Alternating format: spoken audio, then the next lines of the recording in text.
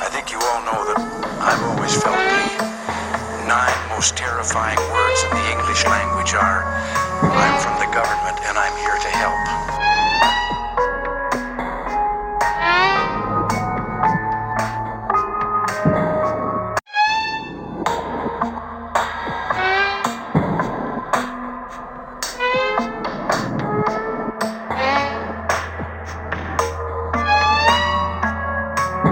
There's an old saying in Tennessee, I know it's in Texas, probably in Tennessee, that says, fool me once,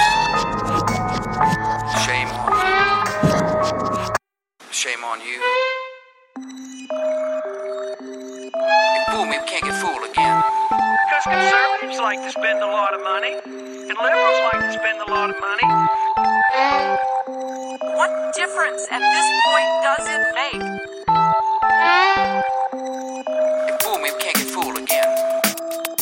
Our national debt is approaching $1 trillion. $4 trillion debt, $5 trillion, $9 trillion. $16 trillion in debt. Because conservatives like to spend a lot of money, and liberals like to spend a lot of money. Incomprehensible. What difference at this point does it make? You fool me, we can't get fooled again. I took the initiative creating the internet. It's not a big truck. It's a series of tubes.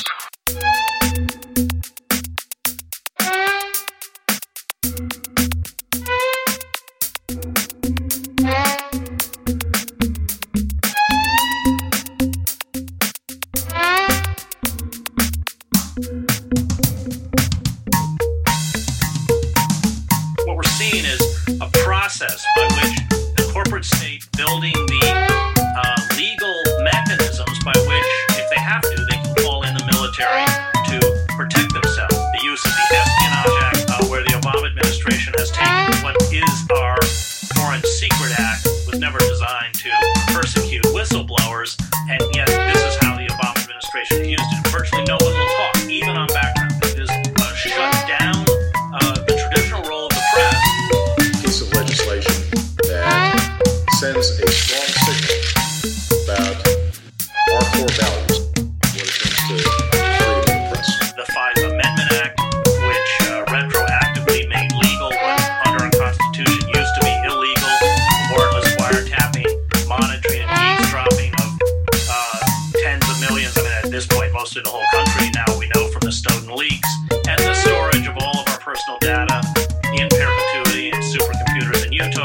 We are now the most spied upon, monitored, watched, photographed, profiled population in the history of the planet. Section 1021 of the National Defense Authorization Act, which permits the U.S. military to seize and detain American citizens, strip them of due process, and hold them indefinitely.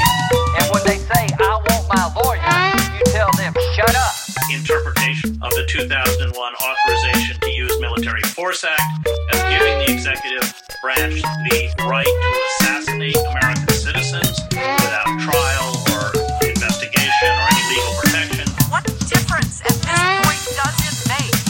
We have just seen an evisceration of our most basic civil liberties carried out by the Obama administration, far worse than under the Bush administration. You fool me, we can't get fooled again.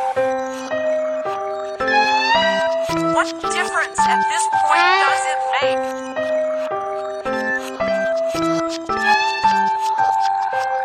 Our enemies are innovative and resourceful. And so are we. They never stop thinking about new ways to harm our country and the people, and neither do we. Just making sure you're paying attention.